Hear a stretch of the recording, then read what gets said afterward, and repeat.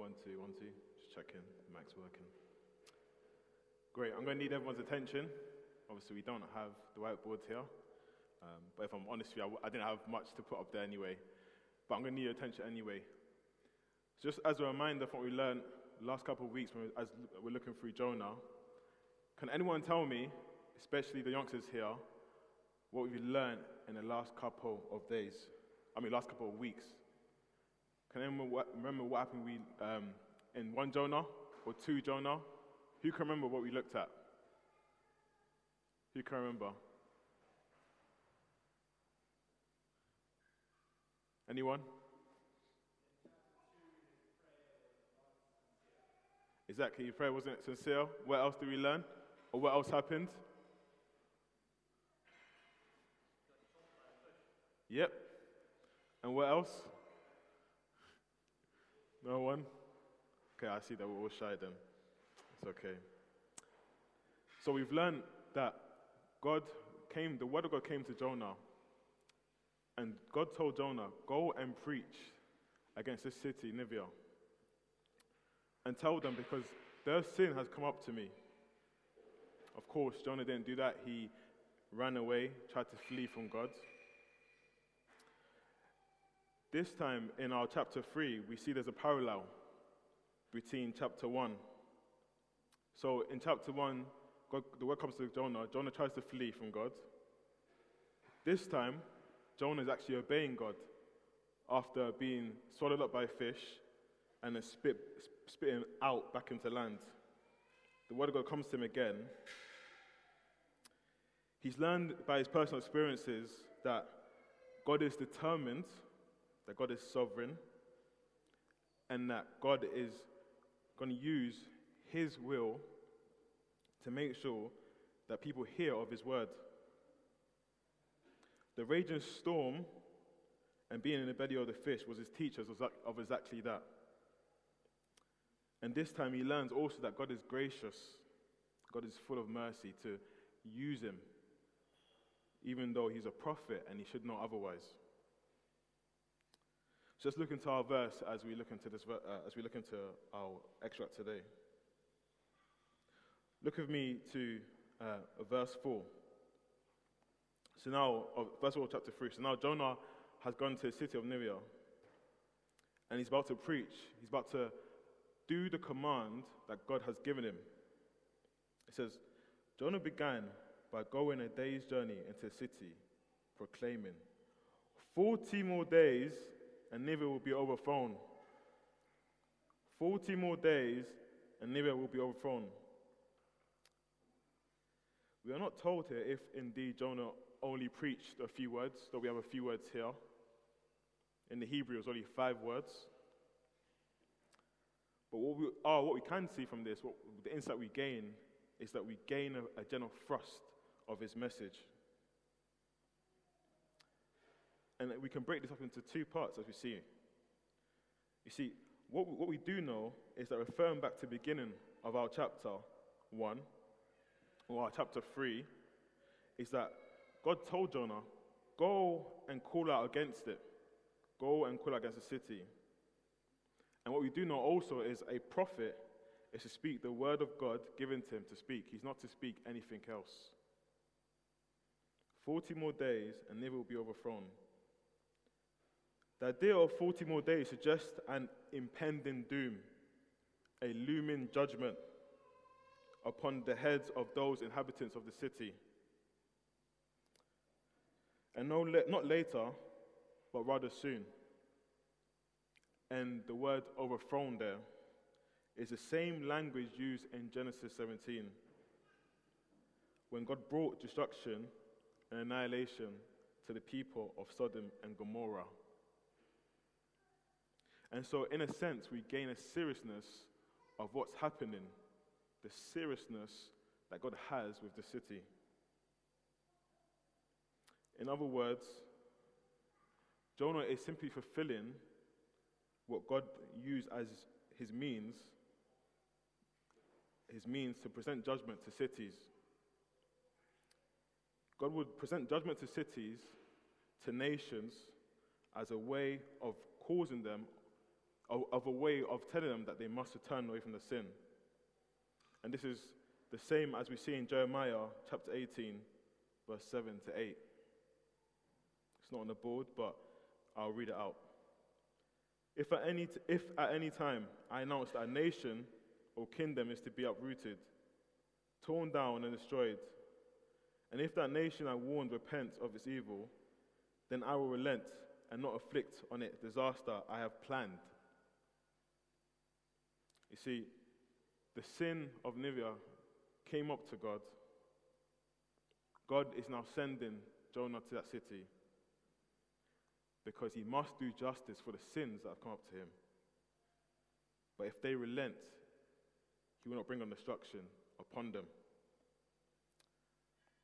This paints a picture of God's seriousness by which God sees sin. You see, sin is behavior that goes completely against the character of God and who he is, the boundaries he set for us, the rules, the right and wrongs, including his authority, and against our fellow neighbors. But ultimately, our sin is against God. And if that's the case, if our sin's against God, but God is a God of justice, there's some things we should consider, especially as a church. Again, we are here and we have recently moved here. We want to evangelize to the people of Wandsworth. But do we bring in the judgment of God in our evangelism? Because the judgment of God is within his character. So let me ask you this, a few questions. We hear within our circle, God loves a sinner and hates the sin. Though this statement is somewhat true, you have to ask yourself, in Sodom and Gomorrah, when God brought judgment, when God rained judgment upon the people for their sin, because they were unrepentant, because they loved their sin, did God bring judgment on sin or the people? After God had finished his judgment on Sodom and Gomorrah, the people simply walk about and was just sin somewhere there? Or was it the other way? Was sin and people both destroyed? Or in modern day evangelism, especially some circles that we know, we often find someone and we'll say, God loves you. I know that's true. Think about it this way. If the human heart is naturally wicked, and we're naturally selfish and we love our own ways, and I tell a man on the street or a woman, God loves you, you see, the temptation with that is that simply this. In their current state, they are haters of God. They don't love his ways, and they cannot understand the ways of God. So then by me telling them that God loves them, the temptation is that they can think they are okay. In the natural sense of their heart, they are naturally self-entitled. We all are naturally. And so I think, oh great, God loves me. I can do whatever I want. God loves me. Great, I mean, he should love me, right? I mean, come on, like. And so the issue with that is that that person has no sense of God's judgment. And the temptation, again, I said that word 3 times, that they may idolize God, a God, rather than the true God of the Bible. You see, judgment is something that is from God's character and something we shouldn't omit from our gospel proclamation, or we shouldn't omit when we tell others about Jesus. You see, what God has done through Jonah is to bring people into account with himself, that they may know that he is the only true God who defines what is wrong and right. He is supremely holy, and there's no speck of evil within God. And if it was even in his presence, it would be vanquished. It would be absorbed. See, not even sin can remain in the presence of God. He's that holy. He's that good.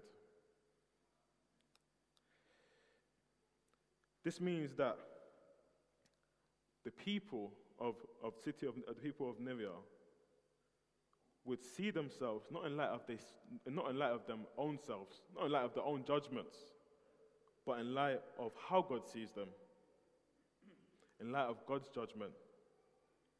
For that is the only way we are to see ourselves, not in line of our judgment, what we deem as good and wrong and right, for we are not the created ones, but God is true. God is a true creator. With him belongs wisdom, righteousness, understanding. And so we are to see ourselves in God's judgment.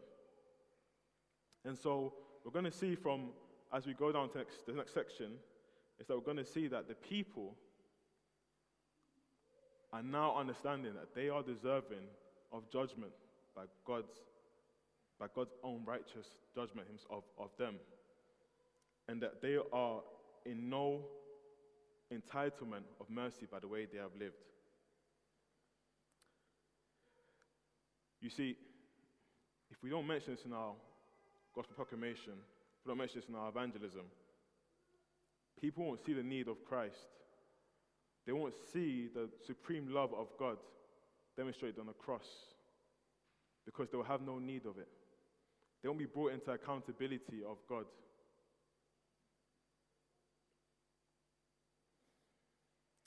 Let's move on. Let's look at verses 5 to 9. So Jonah now becomes faded in the rest of his chapter. He's no longer there. The focus is drawn to the response and the actions of the Ninevites and God's dealings with them. So between verses 5 to 9, we'll see their response in the form of their repentance. The Ninevites believed God. A fast was proclaimed. All of them, from the greatest to the least, put on sackcloth. When Jonah's warnings reached the king of Nineveh, he rose from his throne and took off the royal robes, covered himself in sackcloth, and sat down in the dust. This is the proclamation he issued in Nineveh.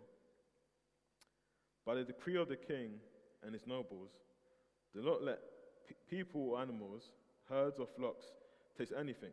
Do not let them eat or drink. But let people and animals be covered with sackcloth. Let everyone call urgently on God. Let them give up their evil ways and their violence. Who knows? God may yet relent and with compassion turn from his fierce anger so that we will not perish. So let's look at the responses of the people. The first one is that they believed in God, from the greatest in society to the least in society. The word belief here in its original language is more to do with the whole idea of confirming, to agreeing, to proving that something's faithful.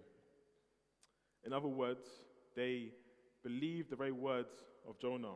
They believed that it was from God himself. It was from that flow of belief did the fruits of repentance come, to the fruits of that belief shone through. It's very evident here that believing also goes hand in hand with repentance. For who can repent in what they don't believe? Or believe in a God of the Bible and not show no change or degree of change in their own lives to the way they think, or what they do with their lives, or other things. Look with me at verse 6. A royal decree was given by the king at the time, and his name was King Isaiah. Isn't it funny that John goes and preaches, people are already turning from the sin, they're already turning from their ways, and they're already putting themselves in sackcloth and dust. And so you imagine it's almost like a domino effect. But eventually he lands on the king, he hears word of it, and instantly he throws off his royal robes and he covers himself in dust and sackcloth. Now, if you ever wanted a reminder that the Word of God is powerful, it has power to change people, and it's not limited by human status, power, or riches that people have. The power of God is in His Word, and it will achieve its means. So let's look at the decree that He gave to the people. And there's two key things we want to look at. The first one is in verse 8. They fasted and wore sackcloth, and even the animals as well. That was an ancient means, when you fasted and wore sackcloth, of mourning, outwardly showing that something serious has happened, and it's required you to stop all your activities in life and mourn this instance. And even the animals had to go through the same thing. You think, why? Why would animals have to go through that? I mean, they're there for us to eat, you know. But the animals went through it because it demonstrates the seriousness of the message of God's threat to these people. Verse 9, they turned from their ways and called upon God. You see, they turned from their ways. After hearing the message, they turned. They gave up their ways. An amazing thing is that they were so far gone from God. They were pagan in their rituals and their beliefs and traditions. But to hear a message where there's a looming threat upon them of God's judgment, they turn away and they call upon God. They call upon this God that possibly is going to bring judgment upon them. But it's funny that they call upon God because they see that God is able to demonstrate compassion. You see, they turn to God and say, maybe if we relent, maybe God will relent and show compassion on us. It's almost like a defendant in court. He knows he's guilty and knows he's done wrong.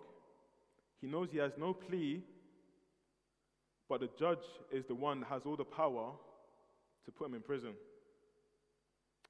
That defendant is not looking to anyone else. He's not looking to himself either, because he knows he has no hope. And the only one that can show him compassion is the one in that judgment seat. And it's the same way with the people of the city. They're looking to God for compassion.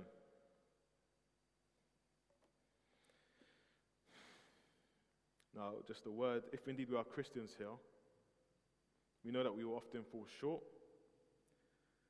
and this is somewhat of our experience. And sometimes we are fighting well with the battle of sin. Sometimes we seem to be losing the battle of sin. And sometimes that should cause us to have sorrow and to mourn. But as Christians, we don't turn the same way that the people of the city are turning, as if they never turned to God before. We already turned to God in faith and repentance in Christ. But in the same sense, we are to keep on turning from the remaining sin that we struggle with and that we battle with, but also knowing with joy and happiness that Christ is our advocate, that Christ has died for our sin, and that it's in Christ that we are made blameless without spot or blemish before the presence of God. Let's look at verse 10, and here we'll see the response of God. When God saw what they did and how they turned from their evil ways, he relented and did not bring on them the destruction he had threatened. Now we may think, but wait, did God change his decision? He says he's going to bring judgment upon them.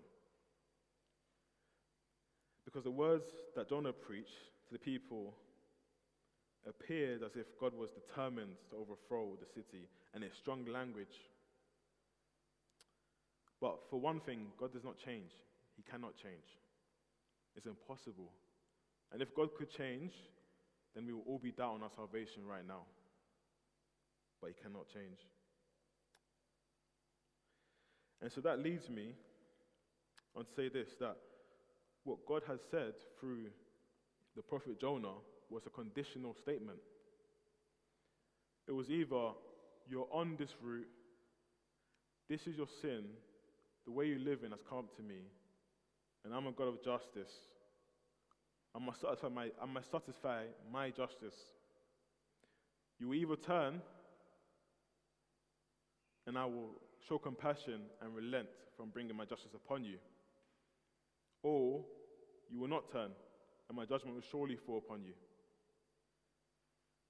You see, it's a conditional statement based on the actions of those people. But this is a big question, and it's posed to everyone. Why might today, or just in general, would God relent from judgment on a people or a person? Who can answer me that question? I was meant to ask the kids, but I can't see that many kids here. It's only, only a few. But why might God relent from bringing judgment? Who can answer me that question? Yep. Repentance. Okay. Great. Repentance. What else? Pardon? Merciful. Exactly. I'm looking for another word. It's like it's nearly there, but I'm looking for another word. Pardon? Jesus. Fantastic. Gracious. Begins with L. Pardon? Exactly. He loves us. Well, I was more looking for the fact that God is love. In light of God being a God of justice, as the Bible describes it, he is a God of love. The reason I say this, the reason I was looking for the answer is often we look to Jesus and we think, well, God is continually angry. He doesn't have to control his anger, and so I'm going to look to Jesus. That's completely wrong. It's a completely wrong thinking of God. That's the reason I want to remind you that God is love. But that poses the question, how does God demonstrate, how is God a God of justice? But how is he a God of love? Because he cannot cease to be one and not the other. He's a God of justice and God of love. How does he demonstrate that? How can he be full of mercy, compassion, and patience for sinners, for his creation, who do not turn to him, who love sin? How does he show his judgment? He has done that through Jesus Christ on the cross. You see, we had no way of ultimately repaying God for our sin. We were destined to repay so with justice from God. But Christ will stand in our way on the cross for everyone that believes. You see, the Son of God was without sin. And this Son of God will take upon the eternal judgment we deserved. And he was forsaken by God on that cross. Yet we were the ones that deserved that. Yet it was the most ultimate act of love and mercy ever shown in action. He would eventually die and rise again on the third day and stand at the right hand of God. Love, mercy, judgment, all coming together upon the cross where Jesus died for sinners. See, this is a wonderful thing, and it brings much of hope and a sense of positive news for us. But in the same way that God says, turn, and if you turn, I will relent. If you don't turn, I will not relent. This is a conditional thing, because it's based on what we do with Christ. It's based on what we do with this Jesus Christ who came to die for our sins. Acts 17:30 says, in the past, God overlooked such ignorance, but now he commands all people everywhere to repent. For he has set a day when he will judge the world with justice by the man he has appointed. He has given proof of this to everyone by raising him from the dead. You see, this Jesus Christ, God has commanded us, everyone, regardless of who you are, regardless of your experience, to turn the same way the Ninevites turned, and turn to Jesus Christ. And if we turn to Jesus Christ, we'll be forgiven of our sins, made right before God, be restored to a right relationship with God, and know eternal joy with God, and no longer be enemies against God. But at the very same time, if we don't turn to Jesus Christ, if we follow our own ways, if we ignore Jesus Christ, God won't relent. He will ultimately bring judgment upon us for the rest of eternity. It has to be said,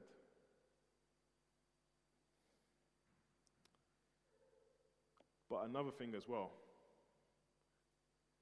Many people and many churches, especially in this country, go to church continually, hear the word continually, and have not yet turned to God. I was a part of some churches as well, and so I know what that's like. But if we come to church continually and we hear the word of God and we're not saved, how bad would that be? Because we have received light upon light upon light. But the Ninevites, at the preaching of one man's words, turned to God. Yet, if we come to church continually, we've not turned to God, what does that say about us? We read a passage from Matthew chapter 12, verse 4, from Jesus' words. The men of Nineveh will stand up at the judgment with this generation and condemn it. For they repented at the preaching of Jonah, and now something greater than Jonah is here. Jesus Christ speaking of himself. See, I can't always assume that we are all saved, though I essentially believe that is the case. But sometimes we do need to hear it, and it's good for us, because eternity is real, it's a reality. And so, if I prick your conscience, it's a good thing. I'd rather have you stressed, fidgety, concerned, but go home believing upon Jesus Christ for your eternal good. So, with the light we have received, even today,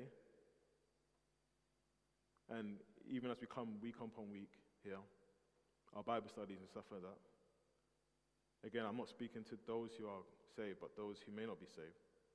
Have you turned to Christ? Have you turned to Christ? That's all that matters. Let me read something from John chapter 3 to finish off and close off. For God so loved the world that he gave his own one and only Son, that whoever believes in him shall not perish, but have eternal life. For God did not send his Son into the world to condemn the world, but to save the world through him. Whoever believes in him is not condemned, but whoever does not believe stands condemned already, because they have not believed in the name of God's one and only Son. This is the verdict. Light has come into the world, but people love darkness instead of light, because their deeds were evil. Everyone who does evil hates the light, and will not come into the light for fear that these will be exposed. But whoever lives by the truth comes into light, so that it may be seen plainly what they have done has been done in the sight of God. So I'll finish here. As much as it's hard and it's difficult, I want to show you that this is important. Either we will turn to God or we will turn away from God. But if we are in God, let us praise Christ for what he's done on the cross. Let us praise God for the love, compassion, and mercy he's shown us. Because we could not save ourselves, but he did save us. So let's spend time reflecting on that and I think Ria will come and give us our prayer.